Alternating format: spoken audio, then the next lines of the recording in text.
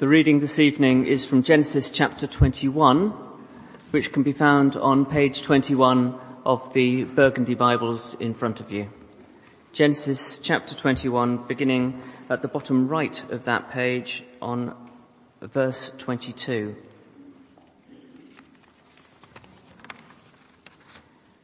At that time, Abimelech and Phicol, the commander of his forces, said to Abraham, "God is with you in everything you do. Now swear to me here before God that you will not deal falsely with me or my children or my descendants. Show to me and to the country where you now reside as a foreigner the same kindness I have shown to you." Abraham said, "I swear it." Then Abraham complained to Abimelech about a well of water that Abimelech's servants had seized. But Abimelech said, "I don't know who's done this. You didn't tell me, and I heard about it only today." So Abraham brought sheep and cattle and gave them to Abimelech, and the two men made a treaty. Abraham set apart 7 ewe lambs from the flock, and Abimelech asked Abraham, "What is the meaning of these 7 ewe lambs you have set apart by themselves?" He replied, "Accept these 7 lambs from my hand as a witness that I dug the well." So that place was called Beersheba, because the two men swore an oath there. After the treaty had been made at Beersheba, Abimelech and Phicol, the commander of his forces, returned to the land of the Philistines. Abraham planted a tamarisk tree in Beersheba, and there he called on the name of the Lord, the eternal God. And Abraham stayed in the land of the Philistines for a long time.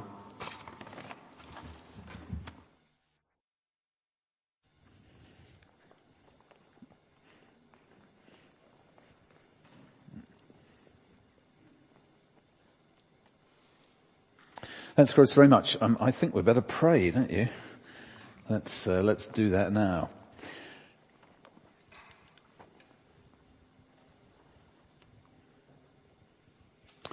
Father, I guess there'll be many folks here who thought, as I did when I first read that passage, what on earth's that about? And we pray, Father, by your Spirit, in our hearts and our minds, you'd illuminate these words that by the Spirit you inspired.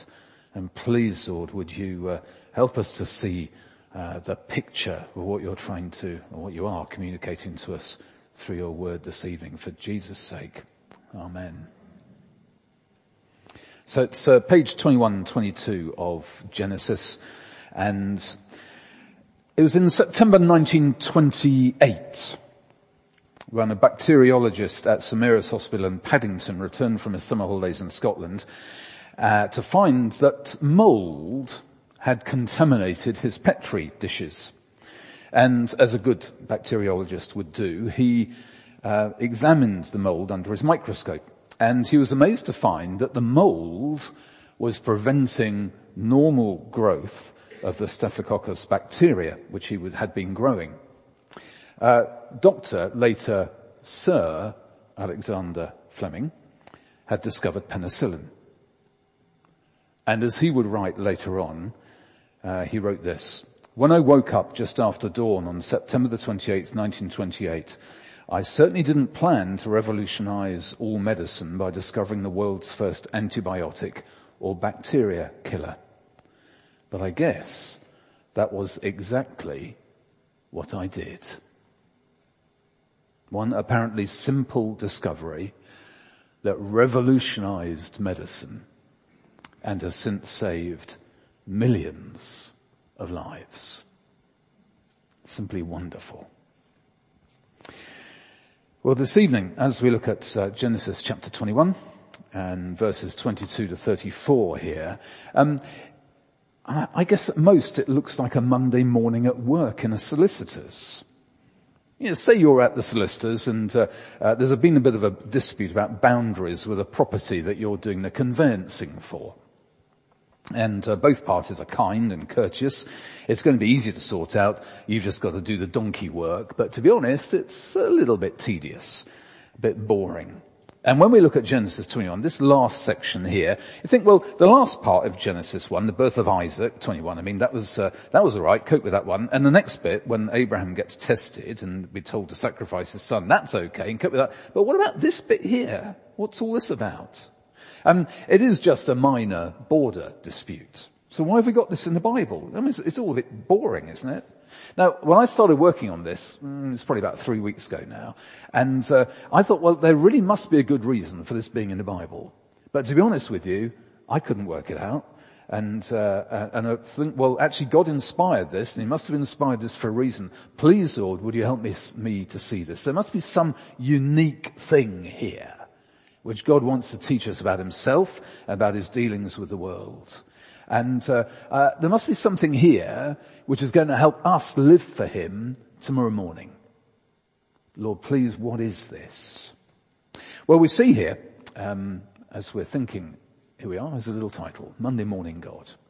Well, we see this because here in Genesis 21, it is just a minor dispute, but actually there's something bigger going on. It's a bit like something bigger than what you imagine. It's a bit like when someone comes back from a holiday and finds mold in his Petri dishes. But actually here, there's something really big happening, just like it was when Alexander Fleming discovered penicillin. Now, if we're going to pull back and get the big picture here, I hope we'll see there's something really rather big going on. You see, it's rather like one of these things. Can you see the picture within the picture? Can you see zebras there? Can you see anything else? Yeah, there's a line there at all. That one's very straightforward. I've got a dodgy eye, so I haven't got a clue with this one. Is there a picture within a picture there? Because I can't see it. No, I can't see it. I've spent a long time looking at that. I can't see it. But anyway, but the idea is, you see, let's go back to this one because it's easier. All right. Now with that one there is a picture within a picture. Okay. You think you're looking at a lion and then you find some zebras, or you think you're looking at some zebras and then you see a lion. Well, here you think we've got a minor little dispute about a treaty, but actually there's something much bigger going on. That's what we're thinking about this evening.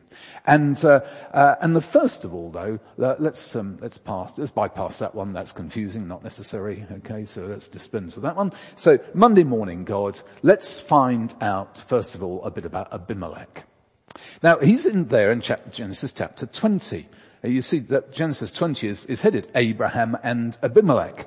And in verse 2 there, verse 17, verse 18, he's there in chapter 20. Look at verse 2, for instance. This is when Abraham said of his wife Sarah, she's my sister. Yeah, right, okay, Abraham. And then Abimelech, king of Gerar, sent for Sarah and took her, that is, to be his wife. But then what happens was, Abimelech's whole family, whole wider family there, everything went wrong for them. And then verse 17 of chapter 20, Abraham prayed to God and God healed Abimelech, his wife, and his female slaves so they could have children again. For the Lord had kept all the women in Abimelech's household from conceiving because of Abraham's wife, Sarah. We actually, if you're making notes, Abimelech comes up again in chapter 26 and verses 1 and 26. But here, he's the king of Gerar, right? That is the land of the Philistines. If you think of the promised land, then the land of the Philistines is kind of to the west and a bit to the south of the promised lands. And Abraham, if you look in verse 23 of chapter 21, verse 23 there, it says he's a foreigner. Look at the end. This is Abimelech speaking. Show me in the country where you now reside as a foreigner the same kindness that I have shown to you. So Abraham's a foreigner there, but clearly Abimelech respects or perhaps even fears Abraham. Now why is that? Now maybe it's because of what happened in chapter 20. That because of Abraham and Abimelech taking Sarah to be his wife, and maybe because of what happened to them and so on, and Abraham prayed for them, maybe that is the respect, and that is why he's treating Abraham so well there. So because Abraham, he hadn't actually been completely truthful with Abimelech. You know, the truth, the whole truth, and nothing but the truth? Don't think so, Abraham. And then you see here that Abraham had a lot of people with him. When Abraham is moving, he's like a small town on the move. And so perhaps he was also a bit of a threat to Abimelech there. But so you've got two guys who are potential enemies. On the one side you've got Abimelech, who's been wronged, half lied to by Abraham on the one side, and then you've got Abraham here himself, okay? You've got a guy here who's settled as the king of Gerar, that's his land, and you've got Abraham who's a kind of a migrant, like a flock of starlings going around the place, and he's got loads of people with him. And actually you've got Abimelech here who's actually seeing Abraham possibly as a threat, possibly actually with great respect because of the effect of Abraham's prayers over him. And what they do is they agree a real proper treaty together. In fact, the Hebrew was written in Hebrew, and the base there means to swear or seven. So if you look at the bottom of page 22, and you look in verse 31 there, and it says, so that place is called Beersheba. Then there's a little letter D. Look at the bottom. Beersheba can mean well of seven or well of the oath. So you've got these guys who have made an oath with each other. They've made a treaty. And as a result of that, Abraham plants a tamarisk tree. And a tamarisk is just a small local tree, but it marks the spot where the treaty was made. It's all pretty small. It all seems pretty insignificant. They're two guys. They could kind of have a bit of a dispute with each other. They get on. It's okay. They form a treaty. End of story. And what happens is Abimelech and Phicol, the commander of his forces, verse 32, return to the land of the Philistines. All very nice. A non-aggression treaty. So what is it all about? What's it got to say to us now? What's it got to say to us tomorrow morning, Monday morning, God? I think this is actually of huge significance. I think this is telling us it's a pointer. It's what this is saying is it's the picture behind the picture, okay? If you saw the zebras first, the lion is more important here, okay? If, for instance, you saw the lions first, the zebras are more important. There's something here which is going to come out of this passage for us, which I think is seriously important. That's a bit of a long introduction. Here are the two things that are coming out. Here's the first one. God protects his promises.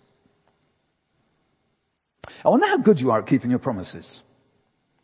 And what do you do to protect your promises so that you can keep them? About 30 years ago, I think it was on Tuesday evening, Anna and I had a call. We're living in Tunbridge Wells at the time, and we had a call from a friend of mine called Dick, who was a curate in Eastbourne. And he said, Phil, are you okay? I said, yeah, we're fine, thanks. How are you? He said, yeah, fine, but I thought that you and Anna were coming to dinner before the meeting tonight. And we're about to dish up. And I'd completely forgotten it.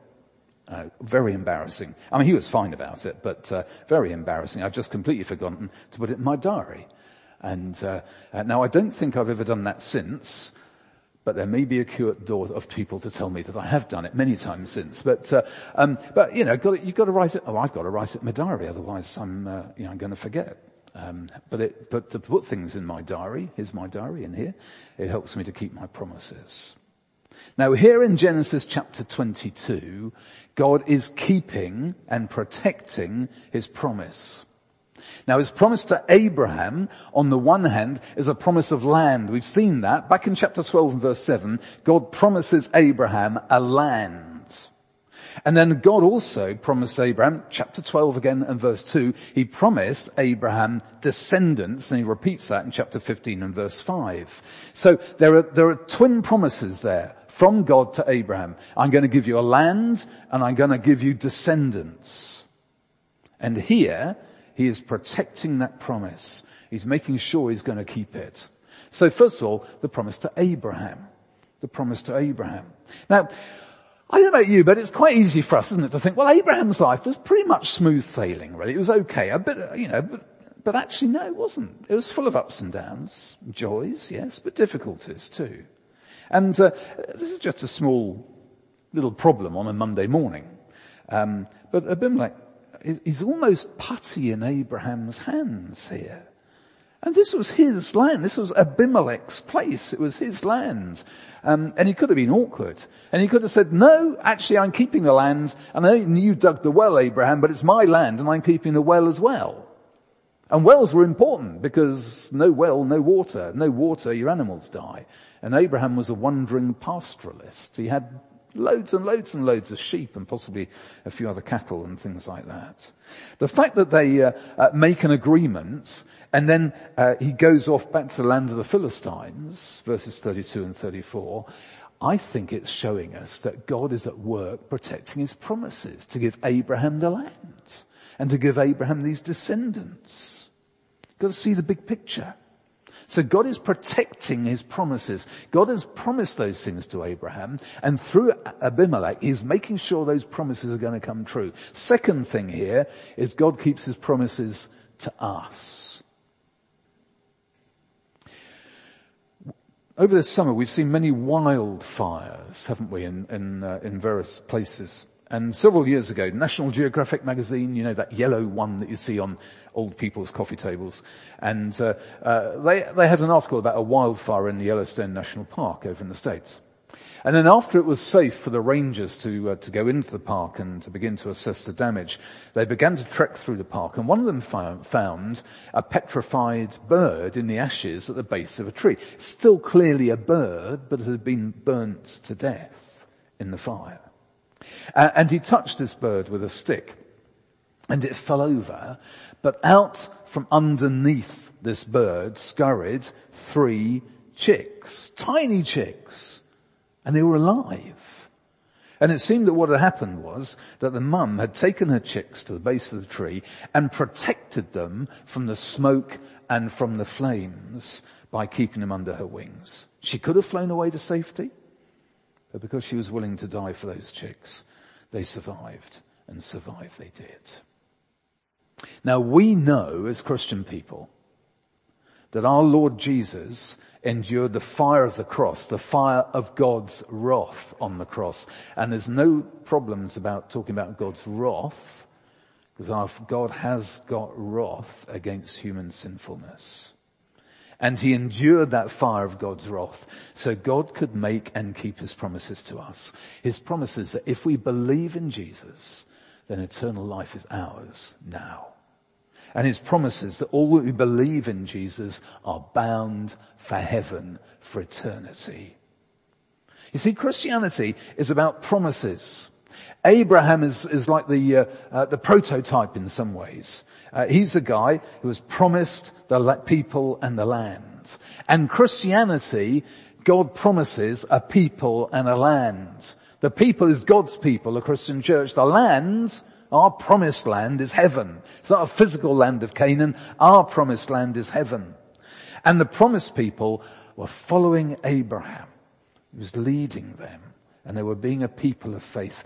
And we are hoping in our promised land, our sure and certain destination when we die.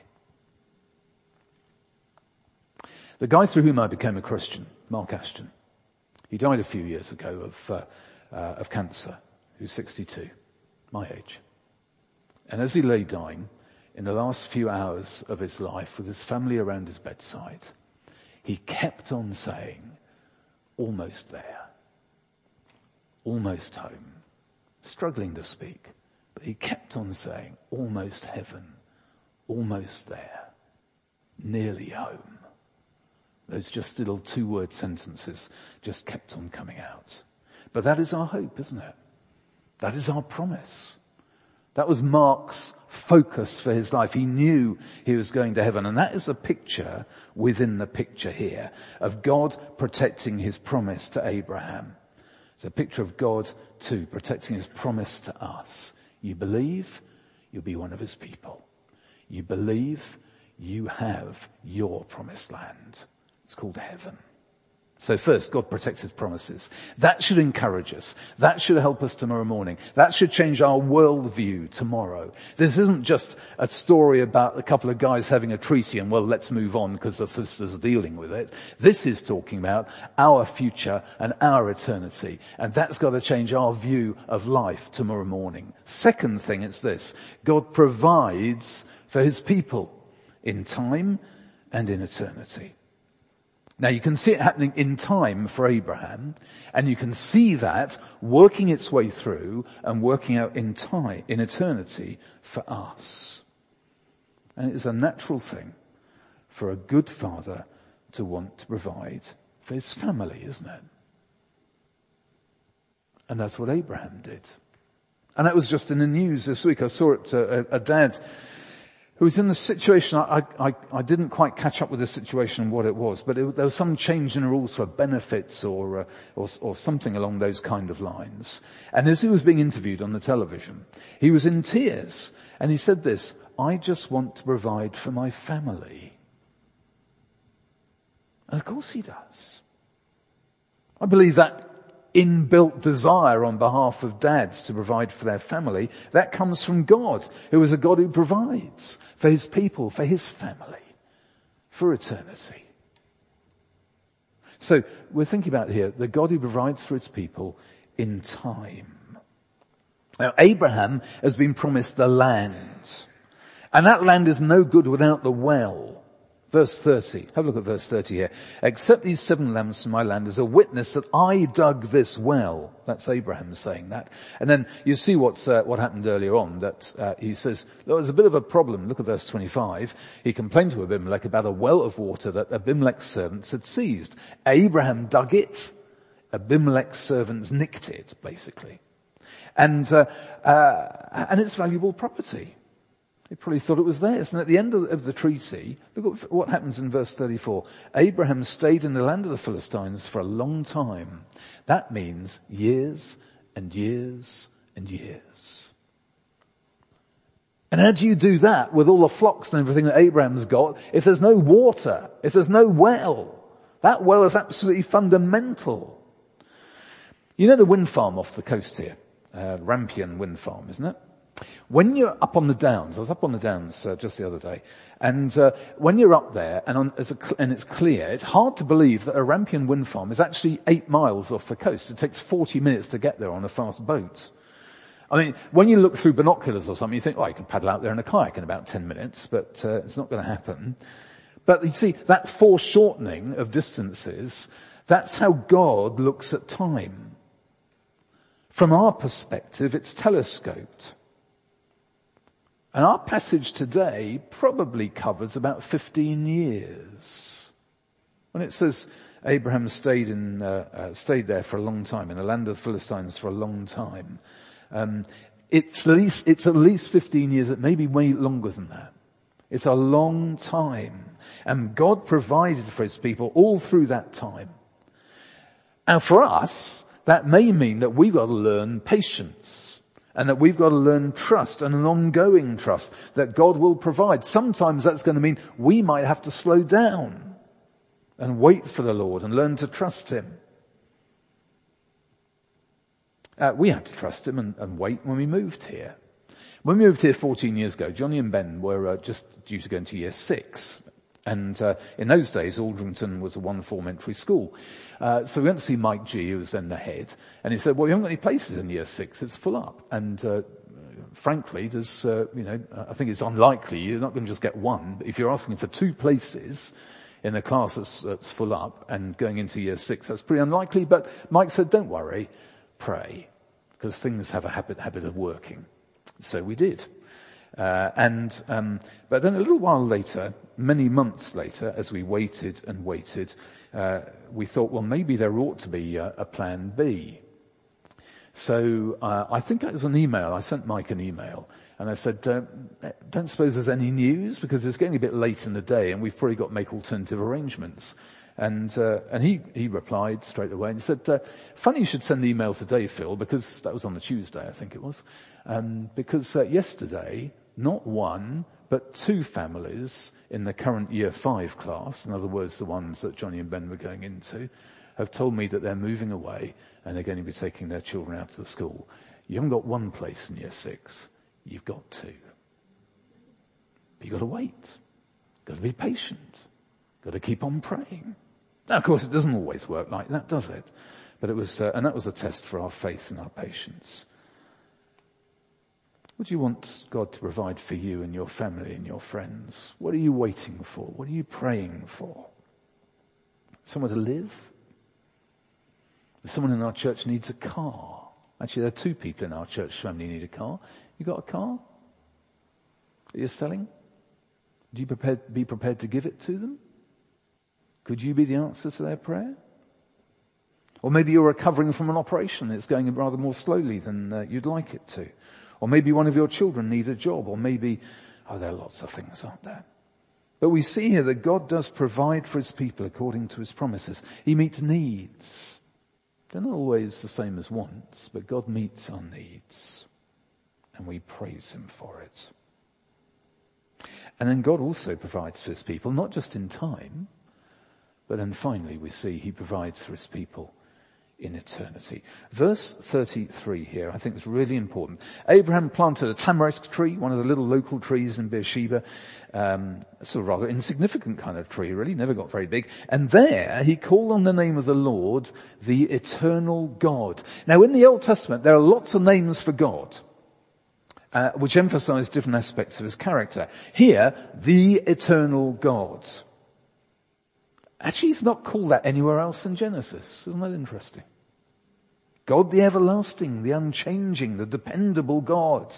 The God who will always be there for you. The God who you are able to rely on because he's not going to change and he will be there in the future, in time and in eternity because he's eternal. And Abraham, see what he's doing? Look at verse 33. There he called on the name of the Lord, the eternal God. Now I suspect that was a pretty serious prayer session, wouldn't you? It wasn't just a little kind of arrow prayer, you know. It wasn't a little kind of, it was maybe a couple of minutes. Yeah, of course it wasn't. There was some serious stuff going on there between Abraham and God, wasn't there? I guess there was a serious time of thanksgiving. There was a serious time of praise. I guess Abraham was probably confessing his sins to God. He was praying to God. He was committing himself to God. Basically had a time with God and probably, sounds to me, like it was a long time with God. You ever thought of doing that? Having a retreat? How about a retreat? What about the women's retreat next year? Let's get it fully booked. Well, it's always fully booked, so book in early for the women's retreat for next year, especially if you're a woman. But have you ever thought of going on a retreat? It'd be a good thing to do, wouldn't it? To deliberately spend time away to focus on your life and your relationship with God. Or at least a couple of hours up on the downs, God and you. Don't take your phone, just take your Bible, make sure it's not going to tip it down with rain. Maybe take a Christian book and spend time with God, thinking, reading, praying, engaging with God, worshipping him there, or wherever's the best place for you. Some people prefer to be down by the sea or whatever it would be. Maybe you need to put time in your diary to do that. Maybe you might need to wait till September and the children are back at school. Make time to ponder our eternal God. And of course, our God provides for his people in eternity.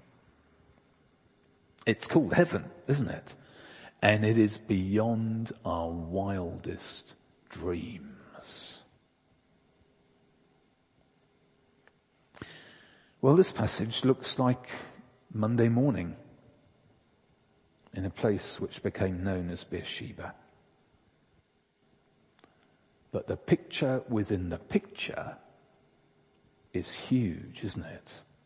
Because it just tells us and reminds us that our God, our wonderful God, protects his promises.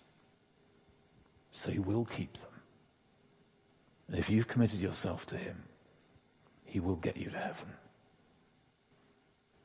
And it shows us as well that God provides for his people, both in time and also for eternity. Let's pray together.